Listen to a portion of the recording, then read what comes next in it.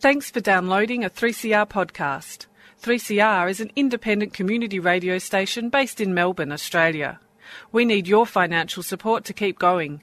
Go to www.3cr.org.au for more information and to donate online. Now stay tuned for your 3CR podcast.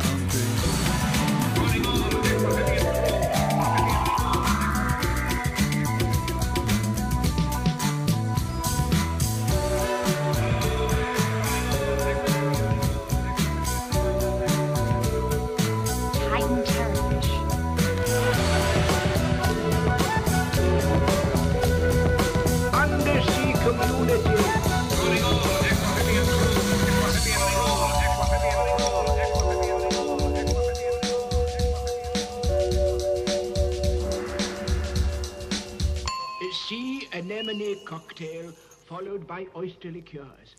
Good morning and welcome to Out of the Blue radio show on Sunday, 2nd of April 2017. You're listening to 3CR Community Radio, 855 on your AM dial, or you can have a listen from our website, www.3cr.org.au/Radio Blue, where you'll find a number of previously broadcast episodes that have been uploaded as podcasts. My name's Andrew Christie from Melbourne Polytechnic and Marine Care Point Cook, and today's weather, a top of 18 degrees, breeze coming from the south-southeast at about 15 knots, building up to about 20. Fairly light winds, and then it drops off again in the evening. So, as always, if you're jumping into our beautiful on or in our beautiful waterways in the state of Victoria, please take the utmost care. The time now is 11:38 a.m. So, if you haven't already done so, please make sure you wind your clocks back 1 hour. Daylight saving finished at 2 a.m. this morning. Okay, lately I've been talking a fair bit about sharks and shark attack, and I want to change pace a bit and start talking about something a bit closer to home. The stingrays and stingerees are relatives of sharks, and I want to have a bit of a chat about those today. It'll probably go over a few shows, this one. They are amazing beasts to observe up close. They're the sort of things that understandably do freak people out a bit from time to time, but I just want to relate some of my experiences and relate some of the knowledge that I've got of the rays in the northern sector of Port Phillip Bay. Back in a moment. Help 3CR support the rights of Indigenous Australians. They mean to save our culture and save our dreams, our footprints, dreams, our songline, and keep our culture going strong. Of course, a lot of the Aboriginals, having been stolen, were put into state care, and also others. Recognition of what our people have been through in the last 200 years, the recognition of our culture in the last 40,000 years, and the recognition of where we are heading into the future. Welcome to Survival Day, Invasion Day. 223 years ago, the white man landed on our shores. Subscribe to 3CR and help keep Indigenous voices on air. Call us on 94198377 or visit 3cr.org.au. Subscribe now. You're listening to Out of the Blue on 3CR Community Radio, 855 on your AM dial. Okay, so stingarees, which are basically, think of a same size and shape roughly of your average frying pan, is basically what stingarees sort of are. There's these flattened, what you call dorso-ventrally flattened cartilaginous fish. Now, what does all that mean? Well, it looks like someone's got a great big mallet and squashed the fish, so it's nice and flat. They use their wings predominantly for propulsion, so they flap their pectoral fins, much like you'd expect to see on a bird. They get pretty limited contribution from the caudal fin, unless you, and that's what I refer to as the caudal fin. That's the tail of the animal. So if we're looking at a fiddler ray, there's a good example, the southern fiddler ray, also known as a banjo shark, for the reason that it's got two really well-developed dorsal fins and a strong caudal, a well-developed caudal fin at the end, which gives it a hell of a lot of propulsion. Those things are capable of a good burst of speed when they want it. They're pretty docile creatures overall, but when they do want to flee, they can do so and do it at a pretty rapid rate of knots, it's got to be said.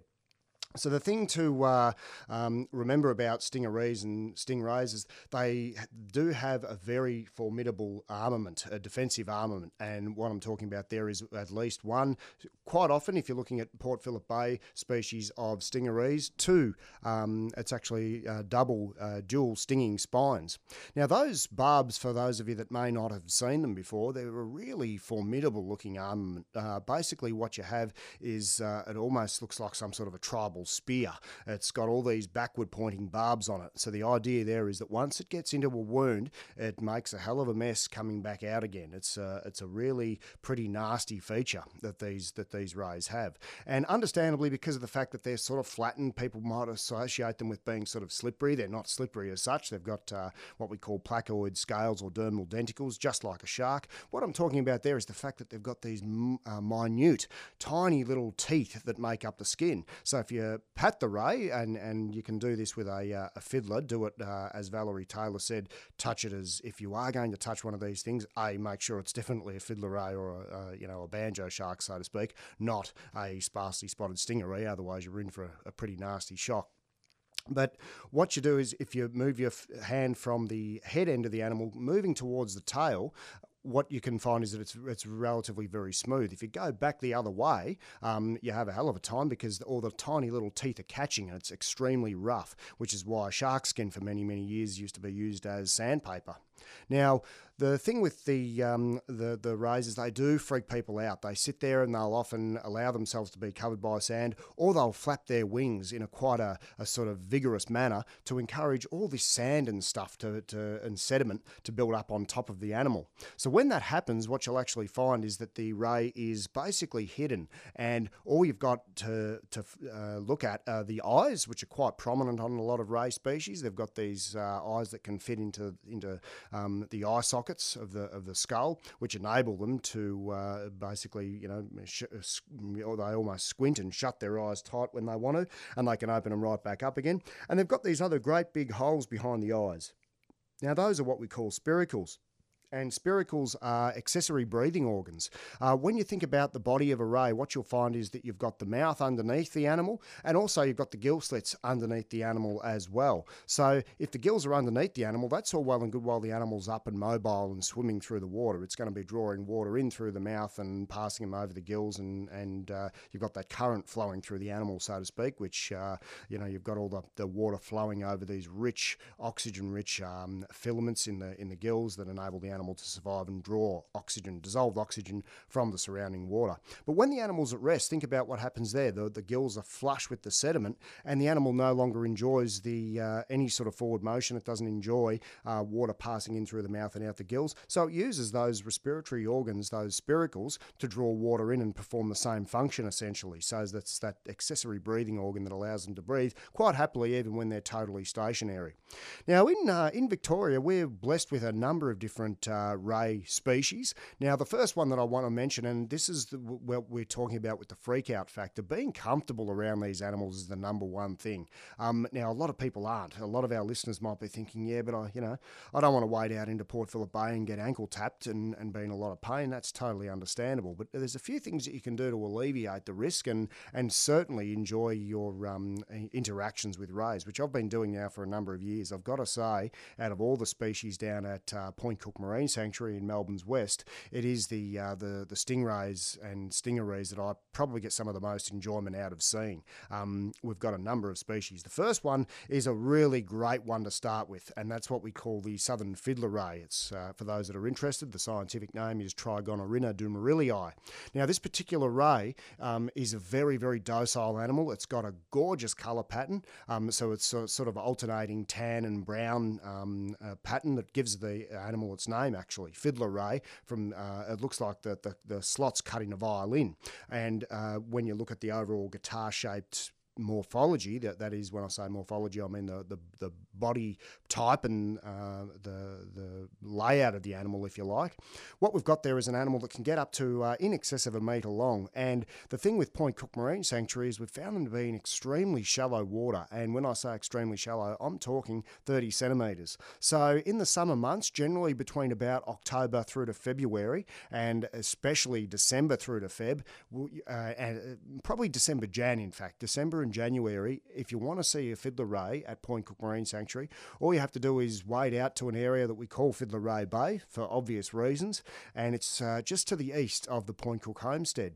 And if you get into the water there, being careful, of course, not to stand on rocks and sea urchins and all that sort of thing, if you wade out into the water, what you'll often find is the rays sitting there. They might be foraging and moving around looking for food. They could be very, very still, and it's not unusual to see 4, 5 or 6 of them clustered into a very, very small area and just sitting there minding their own business and chilling out. They are a great one to start with because, of course, the fiddler ray, it doesn't actually possess any stinging spines at all, so it can't even physically hurt you. I guess if it really wanted to, it could try biting you, but even then it's only got these sort of flat crushing plates in the jaws, so then they don't run around biting people. That's as simple as that. So for those of you that do get a little bit freaked out by rays and aren't too sure of them and all the rest of it, they're a great place to start. Just getting into the water and having them come around. They'll often come in and investigate you. They are quite a curious animal from time to time, and they'll see a booty and an ankle and they'll think, oh, what's that? And they'll come over and have a look and sometimes even bump or nudge really gently and then move on and take off. So they're a wonderful animal to check out in their natural environment. They really are a beautiful beast, the southern fiddler rays. Now, in and around Point Cook, and when I say Point Cook, I also you can look at Point Cook Marine Sanctuary. There's Jawbone Marine Sanctuary just down the road at Williamstown, and we've also got Ricketts Point Marine Sanctuary, which is out towards Beaumaris. Now, those areas are really good to go and explore and see a variety of marine life, but rays certainly make up those, and the southern fiddler ray is quite a common one. The others that we've got are 3 species of what we call stingarees. Now, the stingarees, as I was saying before, have the double-barbed stinging spine. Those spines are located more towards the caudal fin, more towards the tail, and what that means is even though the stinging spines are only the size of a toothpick, so relatively smallish, what you'll find is that they do have quite a significant amount of power behind them if the ray decides to whack you with it.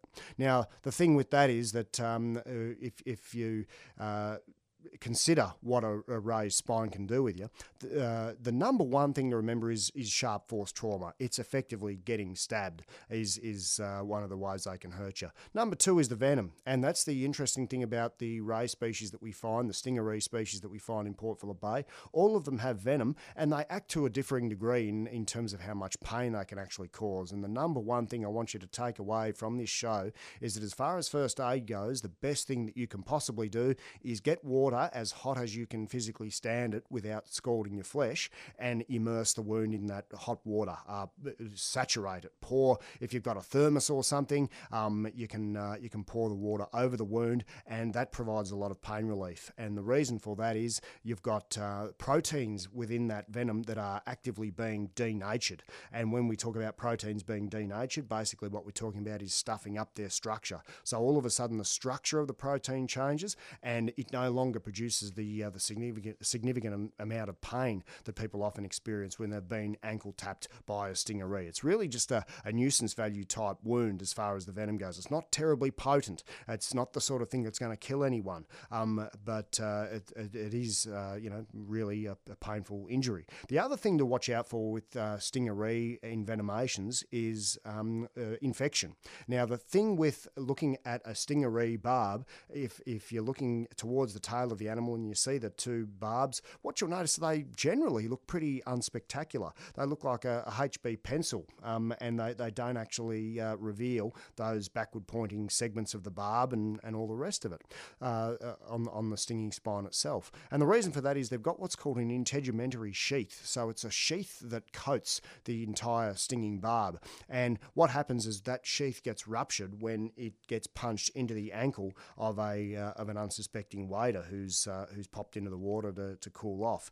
And one thing that you've got to be aware of, and sometimes you can get a bit surprised at how good you can become at this, when you've just got the eyes and the spiracles of the animal there, you can quite often be surprised at how good you become when you're snorkeling at actually being able to spot the spiracles and the telltale eyes of the animal in the sediment. So you can actually use that to be obviously be very aware and alert but not alarmed, and have a look at that and actually anticipate where they're going to be. The other key thing is to look at the sand, the texture of the sand. It's all uniform in an area, and all of a sudden it changes. It's much smoother, or it doesn't have the ripples that are characteristic of it. So that is something to remember when we're looking at the rays. What I want you to get out of this program, and probably the next show that I'll do on stingarees and stingrays, is they do have that fearsome armament. There is no question of that whatsoever, but they are some of the most graceful and beautiful animals to see underwater. Very, very rewarding when we look at photographing these critters, because they really are gems in the natural environment, and something that's wonderful to observe if you're lucky enough to do so. Anyway, I hope to keep passing on my love of stingarees, which are, of course, Animal, a type of animal, and here is Animal by Def Leppard.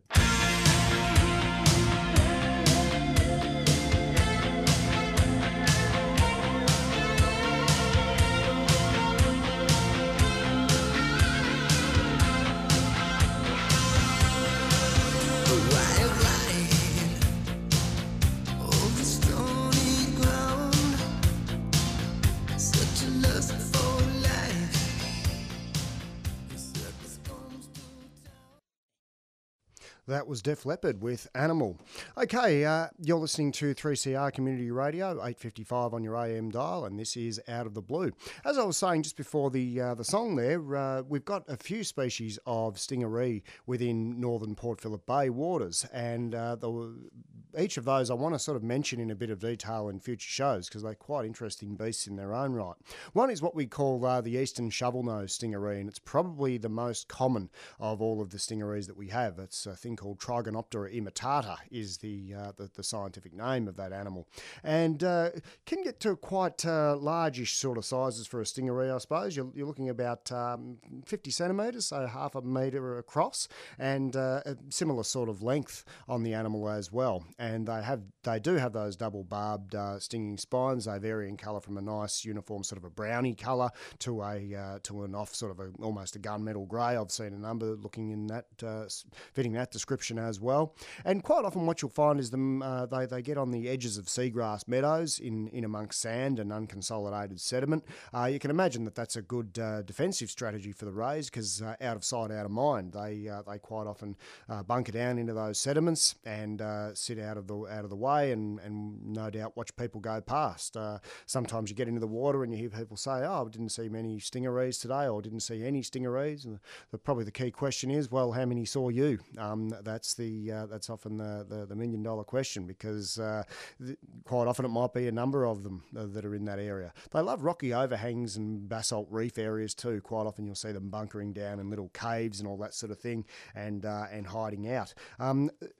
Thing to remember when you're approaching any of these rays underwater, the stingerees, and the other species that I'll mention in future shows include the sparsely spotted stingeree, a thing called Urolophus porcimaculatus, and then there's another one called the spotted stingeree, which is a beautiful specimen, nice dark coloured animal with all these beautiful circular patterning on it, and been seeing a stack of those around Point Cook Marine Sanctuary. Thing to remember is to try and use the topography. So if you've got one that's in water 2 metres deep, duck dive, get down on the snorkel, and you can get to within quite close ranges. I'm talking only a couple of feet away if you do it properly. A couple of feet's a bit close. Really, you want to be at least 1 metre away, I think, 1.5 metres.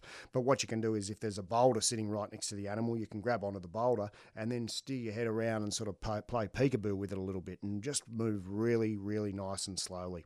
Anyway, that's about all we've got time for this week on Out of the Blue, and apologies to the listeners for coming in a bit late. The traffic was absolute nightmare on the way into the city today. I'm not too sure why it was the case. I may have had something to do with the Flower and Garden show. If anyone's thinking about coming into the city, have a look at public transport as a serious option, I think.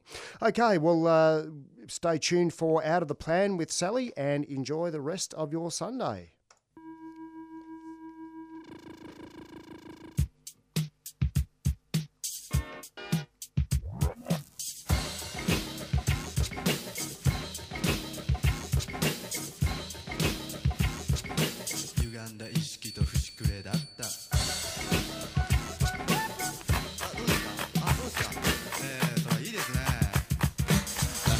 魚とネオンの産業、大人の女と子供の男、透明な音と汚れた音符、大人の男と子供の女、溢れる魚とネオンの産業、大人の女と子供の男、透明な音と汚れた音符。